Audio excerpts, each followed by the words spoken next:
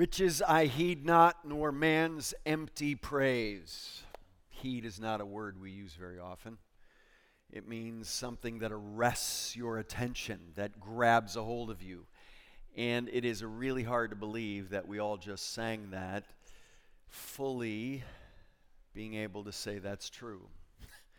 Riches I heed not, nor man's empty praise.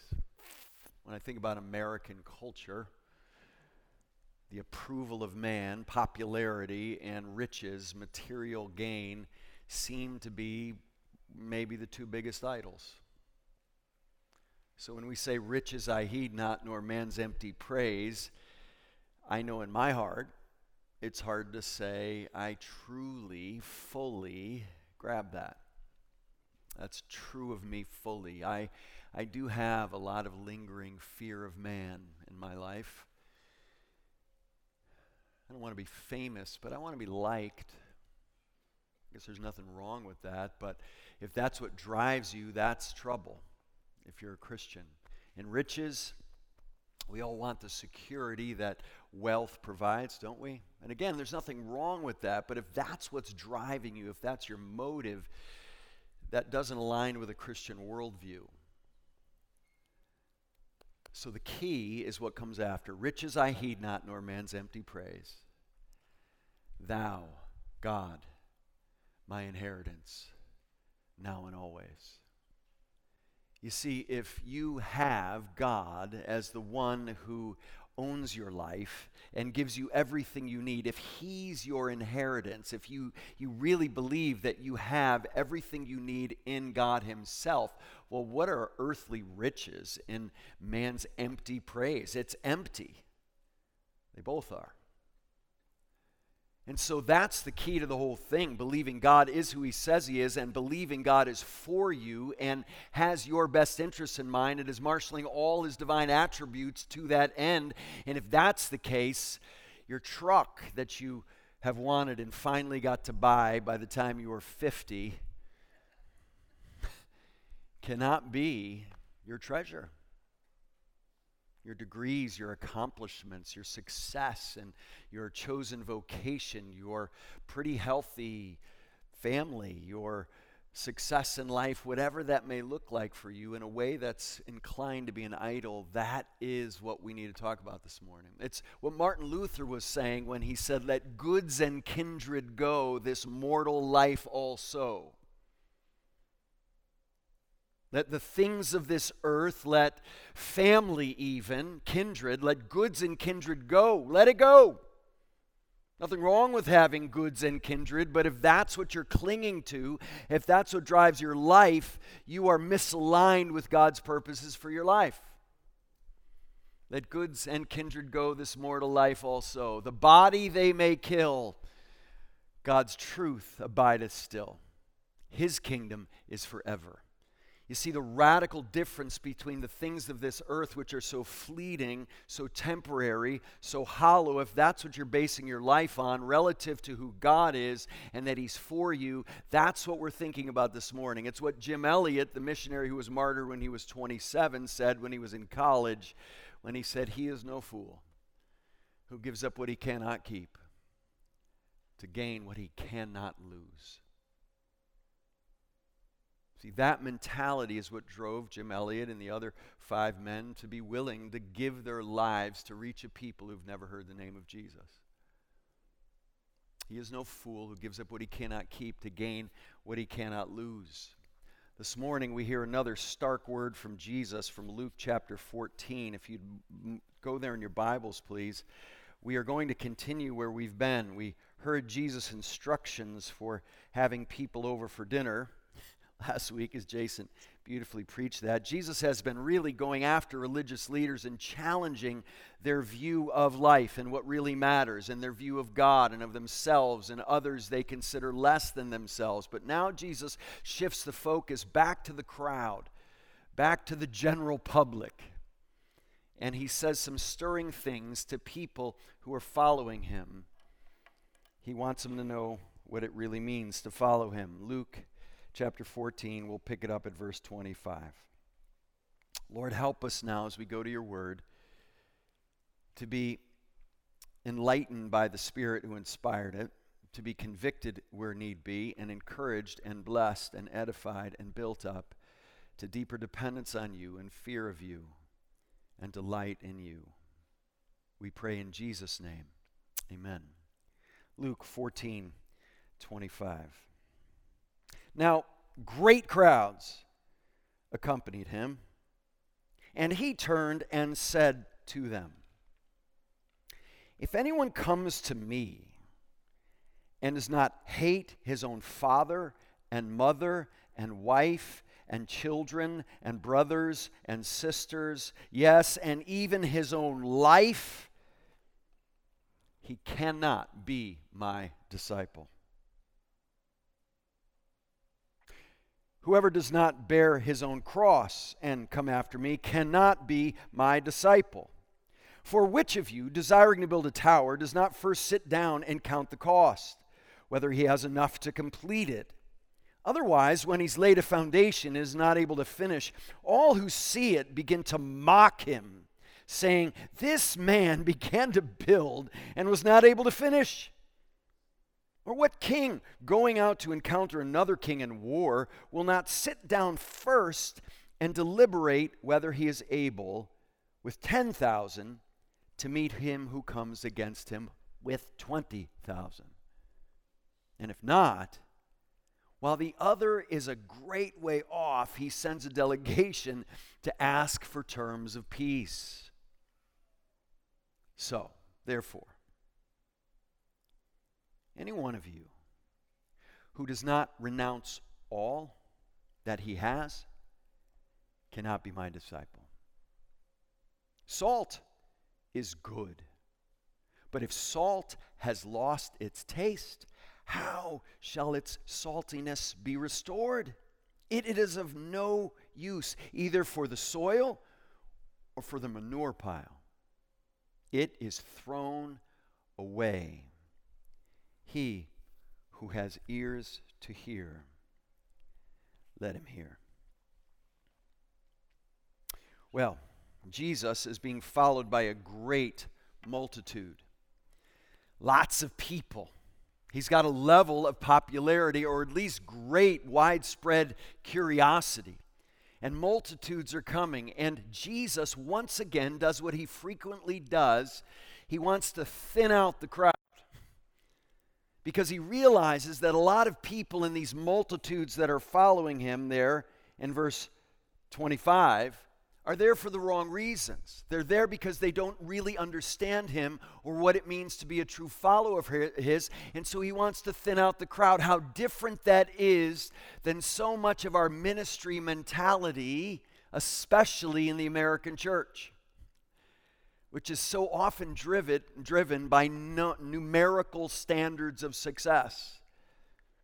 You are successful if lots of people throng to you, multitudes. And Jesus says, no, I'm not interested in superficial success. I'm interested in discipleship. I'm interested in what really matters and what really lasts. And I'm not going to let people come and think they're following me when they're really not. And so Jesus has a very different way of approaching these things. One author said that Jesus is not looking for spectators. He's looking for recruits. He's not looking for spectators. He's looking for recruits, and there's a really big difference. You see, Jesus' teaching tests you and tests your definition of what it really means to be a Christian. He's not going to let you think you're a Christian if you're merely moral, or if you're merely religious, or you look good on the outside, or you know right answers to different things, or you show up because you like the entertaining aspects of even a worship service. No, Jesus is going to make sure that when you come to follow him, there's no fine print. He's not a huckster. He's not a salesman. He's not a marketer. I have a friend he's a salesman. He works on commission, and he frequently will come over and give me advice. He's not a Christian, not even a theist, but he gives me advice on how to do my job here at Grace and at Biola better from a sales perspective. He will come over and say, Eric, I had a great idea how you can get your people to buy into your Christian thing more. Have you tried this with him? It's great. I love it. He's a very successful businessman, and I'm always trying to help him understand that there's a radical difference between persuading people through good sales technique and inviting people to come and die, which is what it means to be a Christian. Jesus was not some salesman. Nothing wrong with being in sales. Hear me. But he didn't use the kinds of techniques that will get people to buy things they really don't need, which is what a lot of sales and marketing is. Jesus is not one of those fast-talking voices at the end of a commercial for drugs. That's always been amazing to me. Have you ever actually tried to listen to what they're saying after they tell you to come and use this drug to lower your blood pressure or whatever it's trying to get you to do? Like a third of the commercial is this guy talking so fast you can't understand a word he says, and you think, did you just say if I take that I might get blood coming out of my eyes? And you're like, wait, can you run that back? No, it's over. He's through it all. Well, that's what you got to do if there are all these side effects that may dissuade people from buying your medication. Well, that's not how Jesus works. I'm so grateful that Jesus slows it down and he thins out the crowd. He doesn't want people following him with misunderstanding or the wrong reasons. No pragmatic, self-centered consumer mentality allowed here. Jesus wants to shock people in what he says here. He's actually trying to offend people for the right reasons and in the right way. He wants to change us with radical discipleship that isn't radical, if you understand the New Testament. I stopped using the word radical. It's one of the big words, maybe not as much. I think it was massive in the 90s and in 2000s. Radical, there are churches called radical, and radical's the thing. But if you read the New Testament, there's nothing radical about what Jesus is teaching here. It's normal. It's what discipleship is. Now, it's radical from the world's perspective, but not from Jesus' perspective. You see, what he's saying is God is holy and man is sinful, and man needs a Savior. We need someone to reconcile us to God, and Jesus is that reconciler between sinful man and a holy God. That's who he is. Otherwise, we have hell to pay, and we need God to overcome our rebellion against him, and we need a Savior, and Jesus alone is that Savior. And following him means giving up your life with any shred of independence from him. He becomes your life. That's who he says we have to be. He says, if you want to follow me, you need to come after me and hate your own father and mother and wife and children and brothers and sisters, and yes, even his own life. One of the sermons I came across preparing for this, the title was, How to Hate Your Wife. What in the world is Jesus doing here? He says, whoever does not bear his own cross and come after me cannot be my disciple. And so Jesus is trying to teach us that there is an absolute devotion to him he calls us to. Nothing sectioned off belonging to another Lord, another master, another God, another avenue for worship. No, he claims all we are and all we have. He claims our lives, our very lives. It's what he's up to in John 12. Whoever loves his life loses it.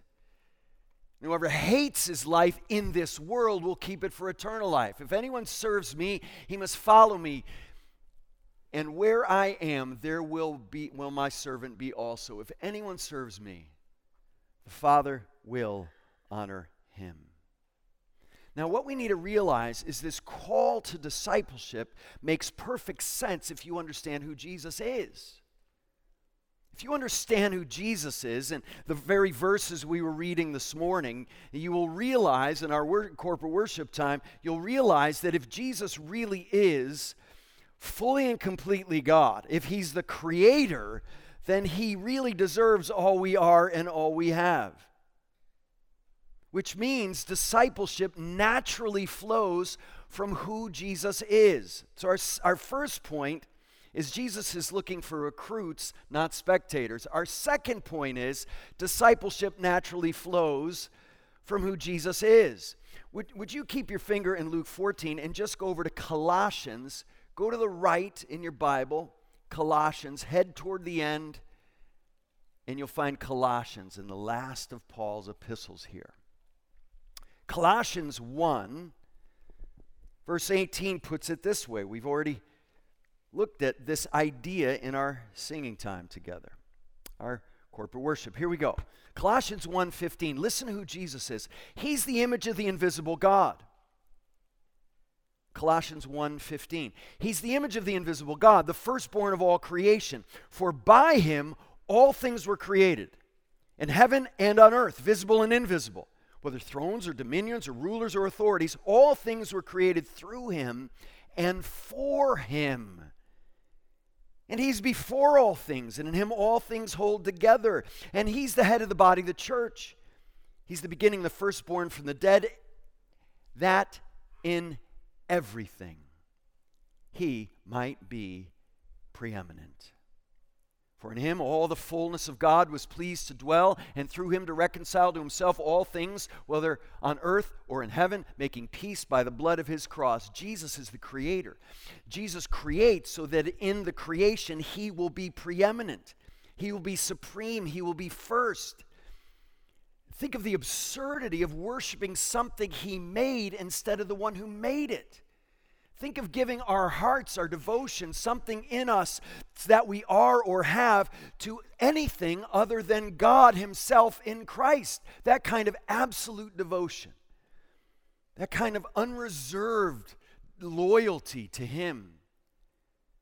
Making him preeminent is at the very heart of what it means to be a disciple.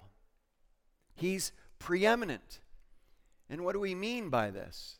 He's the head of the body of the church, beginning the firstborn from that in everything, he might be preeminent. Here's a good definition of preeminence. It means that he's first in everything. First in importance, first in honor, first in exaltation. And the grammar of the verse indicates that Jesus is the head, the beginning, the firstborn, in order that, or for the purpose that Jesus might be the preeminent one. Embedded in each of these glorious references to the person of Christ, head, beginning, firstborn, preeminent, is the idea that Jesus is first. He's first because of who he is. It makes perfect sense. One commentator says that this command to make Jesus first is just a very natural outworking of the first commandment of the 10. Have no other gods before me. If Jesus is more than just a great moral teacher, if Jesus is more than just an ethical rabbi or somebody who shows us the path, the way, gives us teaching, was a really nice guy. If he's way more than that and he's God, he doesn't just deserve your ethical conduct. He deserves you. And this isn't because he's insecure, like it's this sort of thing would be among human beings so often. No. He demands preeminence because he's preeminent.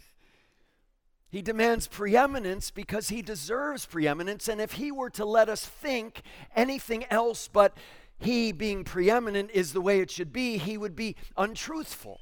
And he wouldn't love us because he'd let us settle for cheap imitations of what the greatest thing we could imagine is. It's him and nothing else. So Jesus would have to defy his own character if he didn't call us to this sort of life. Colossians 3 puts it this way: since then you've been raised with Christ, set your hearts on the things above where Christ is, seated at the right hand of God. Set your mind on things above, not on things on earth, for you died. That's what it means to be a disciple. And your life is now hidden with Christ in God. When Christ, who is your life, appears, then you also will appear with him in glory. Christ, who is your life, is coming back. He is your life. He's not a really important part of your life. He's not something really significant you add to your life. He is your life, the source of it, the savior of it, the security for it, now and for eternity. Jesus is everything. He really is preeminent. And when you understand that, you realize that you die with him and he is your life. That's why I love in John 6 when people turn away from Jesus after having said some really hard things about him being the central reality of life. A lot of people leave, and Jesus again is wondering if we need a little more crowd thinning. And he says to his disciples, do you want to go too? Probably be the best time to leave if you're thinking about it. And I love Peter. He says, where else are we going to go? We're betting the ranch on you, Jesus. A lot of me doesn't like the things you're saying, and I don't understand them, but we're betting everything on you. You alone have the words of eternal life. And this is discipleship. This isn't radical. This is normal if you understand the New Testament understanding of Jesus and what it means to have a relationship with him. God brings life and peace and abundant joy, but these only come through Christ. He must become our greatest joy and treasure because he's supremely excellent and worthy of all our deepest devotion, and he will never fail us or disappoint us.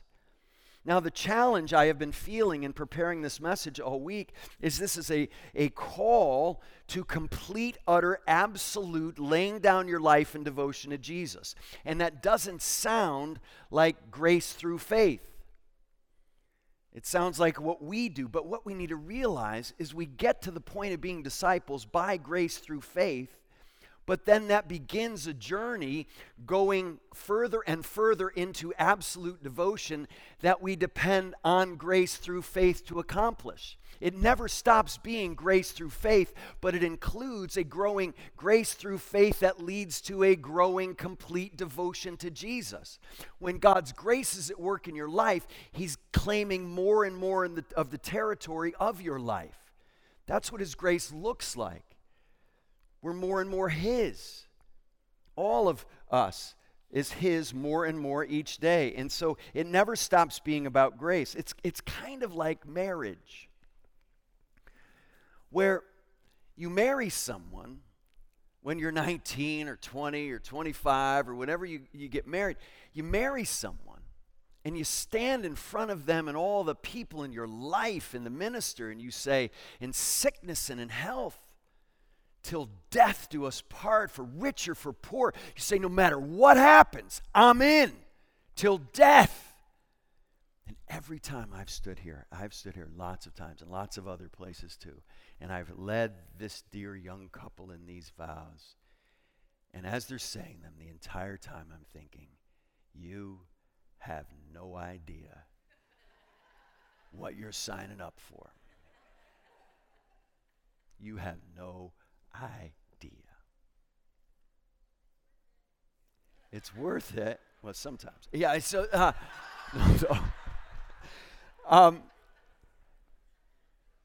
but I hope they know that. When I do premarriage counseling, I try to help them realize that. Like, you think sickness and in health, you think like stomach flu for 5 days. Right? When you think rich or poor, you think, scraping by for a couple years until you land that job. No, you have no idea what's coming.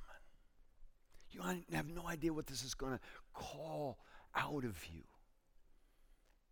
A friend of mine was about to walk down the aisle, and he was standing in back at another church with his father-in-law-to-be in just a few minutes, and he turns to his father-in-law-to-be and he says, "Thank you for trusting me."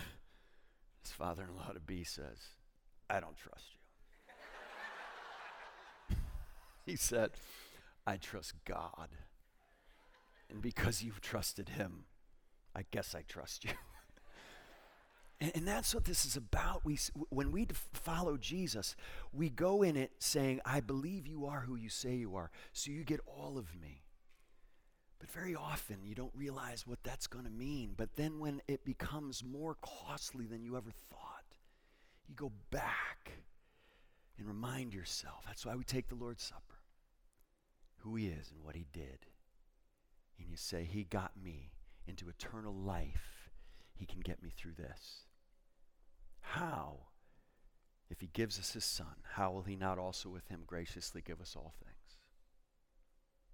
And so we don't know what we're getting into in the details, but we know who it is we're getting into it with, and it's Jesus. And he's first. And there are 4 ways this passage teaches us he's first. He's first in our relationships. He's first in our pursuit of comfort. He's first in our plans, and he's first in our possessions. Verse 26 says he's first in our relationships, even our closest relationships. Obviously, it's wonderful when you can have great relationships with the people in your life and be a faithful Christian, but a lot of times that's not the case. Jesus says there needs to be a love for me that makes your earthly love for even those you love most seem like hatred. It's a relative thing he's talking about here. Your love for me needs to so outweigh your love for anything else that it's as if you hate those other things and even those closest to you. Now, it may be really hard for us to understand this, but some of you may remember this picture I showed you years ago of my great-uncle Mike. My great-uncle Mike became a Christian in his early 20s. And my great-great-grandfather, his father, disowned him, kicked him out of the house, tried to kill him one time when my great-uncle Mike snuck in the house and tried to visit his mother. And when he went off to the mission field, his father said, I hope those cannibals you're going to work with finish the job I tried to do. Isn't that amazing? In my own family, I have someone who completely understands what Jesus is saying here. He said goodbye to his earthly family when he said yes to Jesus. Isn't it amazing? I also not only have the persecuted in my family, I have the persecutor in my family. I was reading recently about this guy. Anybody know who this is? Charles Feinberg. Yes, the first dean of Talbot Seminary that I and many of us here are on the faculty of, and an amazing, brilliant man. And he was raised in a very conservative Orthodox Jewish family in a Jewish community in Pittsburgh. And in his late teens, he started to question the religion of his youth. And as he began the process and the progress toward becoming a Christian, there was a woman in his neighborhood, an African-American woman named Carmen McKnight.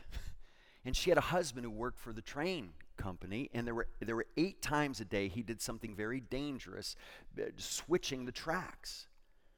So 8 times a day, Carmen knew when her husband was doing something dangerous, and she prayed for him, and she decided when she prayed for her husband's safety, she'd also pray for this young teenager in her neighborhood named Charles Feinberg, that he would come to trust Jesus. And they had lots of conversations. She was quite an evangelist. And she would challenge him to think through that Jesus was the Messiah. And she introduced him to a Messianic Jew named John Solomon, who was the person who helped Feinberg put these things into place. And Feinberg Hall is named after him over at Biola. But this amazing woman in his neighborhood had this huge influence. And when he began the progress of moving toward Jesus, his family had something called a Shiva, which is the word 7. It's 7 days of mourning when someone dies. And they disowned him, and his father forbade anyone ever use his name in the family again. It's an incredible thing to look at situations where we're saying yes to Jesus means saying goodbye to your family. It's as if do you hate your family? No, not literally, but relatively speaking, your love for Jesus so outweighs any other love. I mean, we come from a long legacy of martyrs, don't we? Who, as Jesus says, not only be willing to sacrifice your closest, most intimate human relationships, but your own life. That's what he says, right? Not just your relationships, but your very life. Jesus says, the world hated me, they'll hate you too. And we need courage in following Jesus, even if that puts us at odds with those closest to us. And this may mean some people reject you, and it may mean you put distance between yourself and other people. You know, I have seen so many times young people get involved who love Jesus with a man or a woman they start dating who doesn't love Jesus, and it's a death knell to their relationship with Christ so often. And I don't care how cute he is. I don't care how cool he is. If he doesn't love Jesus, why in the world is your heart going toward him? You need to say no to some relationships sometimes. That's what Jesus calls us to. And he calls us to distance ourselves from our comfort. Verse 27, look what he says. I'm still in Colossians. Let me get back to our passage here.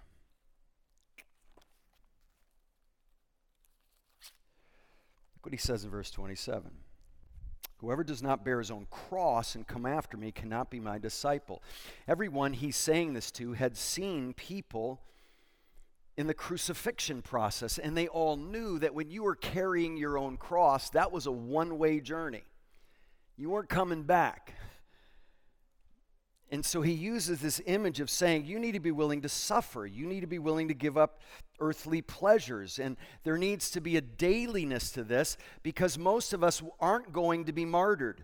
Most of us aren't going to have dramatic displays of being disowned by our families. So what does it mean then to take up our cross daily and follow Jesus? This is a very helpful poem that is very accurately anonymous. We don't know who wrote it. You may have heard it before. When you're forgotten, neglected, or purposely set at naught, and you sting and hurt with insult and oversight, but your heart is still content, being counted worthy to suffer for Christ, that is dying to self. When your good is evil spoken of, when your wishes are crossed, your advice is disregarded, your opinions ridiculed, and you refuse to let anger rise in your heart or even defend yourself, but take it all in patient, loving silence, that is dying to self. When you lovingly and patiently bear any disorder, irregularity, or annoyance, when you can stand face to face with waste, folly, extravagance, and spiritual insensitivity, and you can endure it as Jesus endured it, that is dying to self. When you're content with any food, offering, clothing, climate, house, society, solitude, or interruption, ooh, that one's tough, by the will of God, that is dying to self.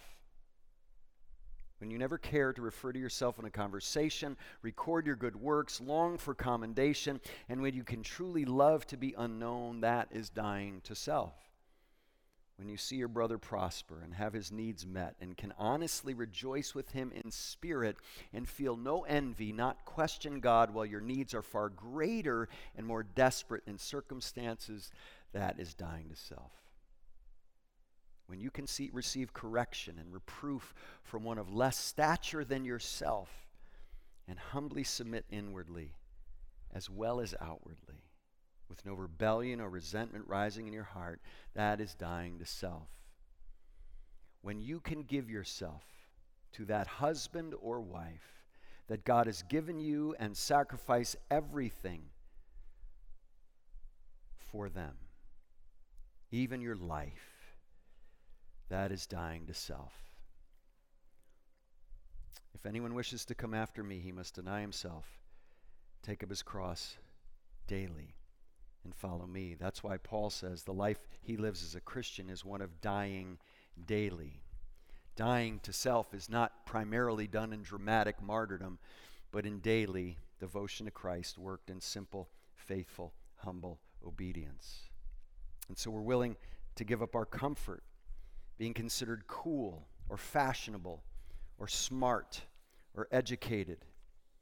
We have to give up certain kinds of sexual fulfillment or money or an image we'd like to project or something we set our heart on that is not going to happen. We need to see that even the greatest gifts of God can easily become idols for us. And as we are in this never-ending quest for likes on social media, we need to be willing to sacrifice those as well. Because Jesus says, whoever loses his life for my sake will find it. There's a dying daily, and Jesus says, your plans need to be submitted to me. I'm first in the plans you make. He says, count the cost in verses 28 through 32. He says, wouldn't someone building a tower consider whether they have the resources to do it? Wouldn't some king going off to war consider whether he has the resources to do that, whether he's going to be able to do it? Consider what you're taking on when you become a follower of Jesus. Count the cost. The tower seems to be something chosen to do. The war seems to be something imposed on this king, but both require careful consideration before committing. And that's what Jesus is saying. Don't commit easily, glibly, superficially. When the Clarks and the Brains and the Warrens and we were in India, we went to see this in Delhi with Uncle Sonny. This is near a very famous mosque and that very famous minaret there. And this is the beginning of a tower that a leader decided to build that would dwarf the minaret and the mosque. He did it in the 1300s, and he ended up completely unable to get it beyond 80 feet. The plans were grandiose, but ever since the 1300s, it stood as a monument to this man's poor planning. This is my favorite. Do you know their websites, famous unfinished buildings? Lots and lots of them in the world. Jesus knew what he was doing 2,000 years ago using this illustration. That building actually doesn't exist. That's in Moscow. That's superimposed. It's an image put where that building was supposed to exist to have the utopia for the Soviet Union. Stalin decided to build this building as a monument to Lenin, and there was going to be a 400-foot statue of Lenin at the top. And this was going to be taller than the Empire State Building. It was going to make a statement. And as they built the foundation and started the structure with lots of iron, and they had this thing going after a major competition where architects went with the most bold designs they could possibly come up with, the war started. And they ended up ravaging the beginnings of the structure and the metal that they needed for the war. And eventually, they shut it down in the late 50s, and it became the largest swimming pool in the world. To build this, they had to crush a cathedral, Christ the King Cathedral, to put this there instead. You know what stands there now? A rebuilt Christ the King Cathedral. Is that amazing? It's just incredible, these grandiose human ideas. Jesus is saying, don't get into this without considering what you're getting into. See, no fine print with Jesus. He tells us to count the cost. And so, Jesus also wants to be Lord. He wants to be first over your possessions. Look at verse 33. And if any one of you who does not renounce all that he has cannot be my disciple. Renounce all that he has. It doesn't mean there's anything wrong with having things. We all have things, but how loosely do you hold on to those things? Does having those things give you your reason for worshiping God, for being faithful to God? And if you were to take those things away, would you have a begrudging, worshipful attitude? Would you have a bitterness that rises in your heart? Even the most precious things you have. I can remember being a young man. I only married 2 years, and imagining my precious wife, Donna, dying. And I looked down and realized my hand had become a fist. And I knew what that was. It was a fist toward the God who took her, as if she ever belonged to me at all, really. He is the Lord of all. Jesus says, what does it profit a man to gain the whole world and lose his soul? What can a man give in return for his soul? And so we finally see in these last couple of verses that following Jesus, absolute devotion to him, leads to fruitfulness in our lives. He says salt is good, but if it loses its taste, how shall its saltiness be restored? Do you know salt was a massively important idea? And really until the last 100 years, salt was a massively important idea. I have a friend who is in one of the most curious, I just love Ed's curiosity.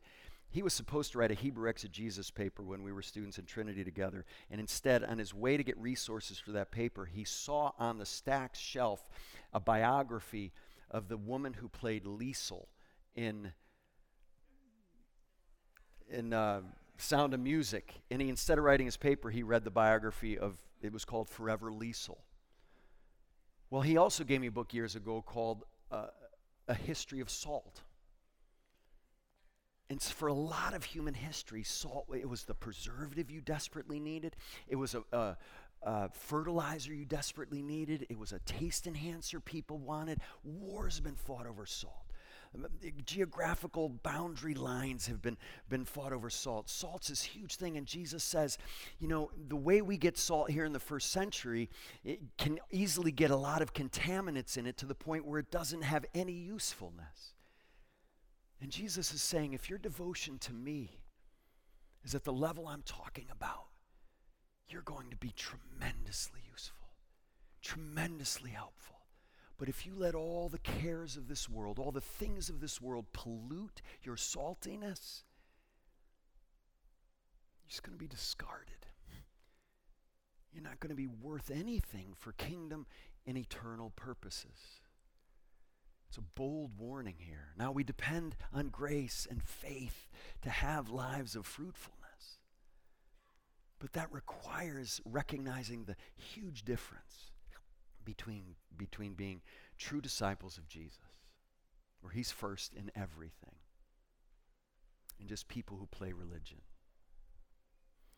C.S. Lewis put it this way: aim at heaven, you get earth thrown in.